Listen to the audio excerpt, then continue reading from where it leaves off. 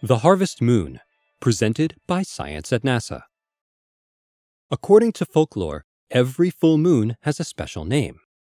There's the wolf moon, the snow moon, the worm moon, the sprouting grass moon, the flower moon, the strawberry moon, the thunder moon, the sturgeon moon, the harvest moon, the hunter's moon, the beaver moon, and the long night's moon.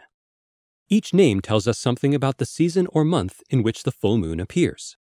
This month's full moon is the harvest moon. The harvest moon is the full moon that falls closest to the autumnal equinox, the beginning of northern autumn. In 2013, the moon is full on the night of September 18th, while the equinox follows close behind on September 22nd. The coincidence sets the stage for a nice display of harvest moonlight. In the days before light bulbs, farmers relied on moonlight to help them harvest their crops. Many crops ripen all at once in late summer and early autumn, so farmers found themselves extremely busy at this time of year. They had to work after sundown.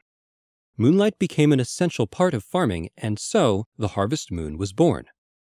There's more to the harvest moon, however, than just an old-fashioned name. It really is special. Throughout the year, the moon rises, on average, about 50 minutes later each day. But near the autumnal equinox, this difference shrinks to only 30 minutes. The reason is, at the beginning of autumn, the moon's orbital path makes a narrow angle with the evening horizon. To a non-astronomer, that might sound like celestial trivia. But to skywatchers, it makes a huge difference. For several nights in a row around the time of the harvest moon, the moon rises at about the same time, sunset. And you know what happens when the moon rises at sunset. Low-hanging moons are reddened by clouds and dust.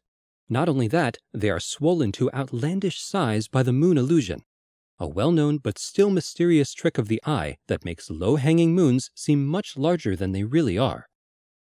When you add these effects together, the harvest moon often looks like a great pumpkin.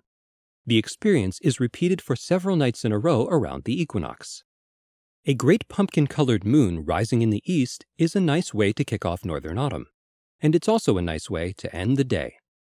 At sundown on September 18th, go outside, face east, and enjoy the harvest moon. For more news about events in the night sky, visit science.nasa.gov.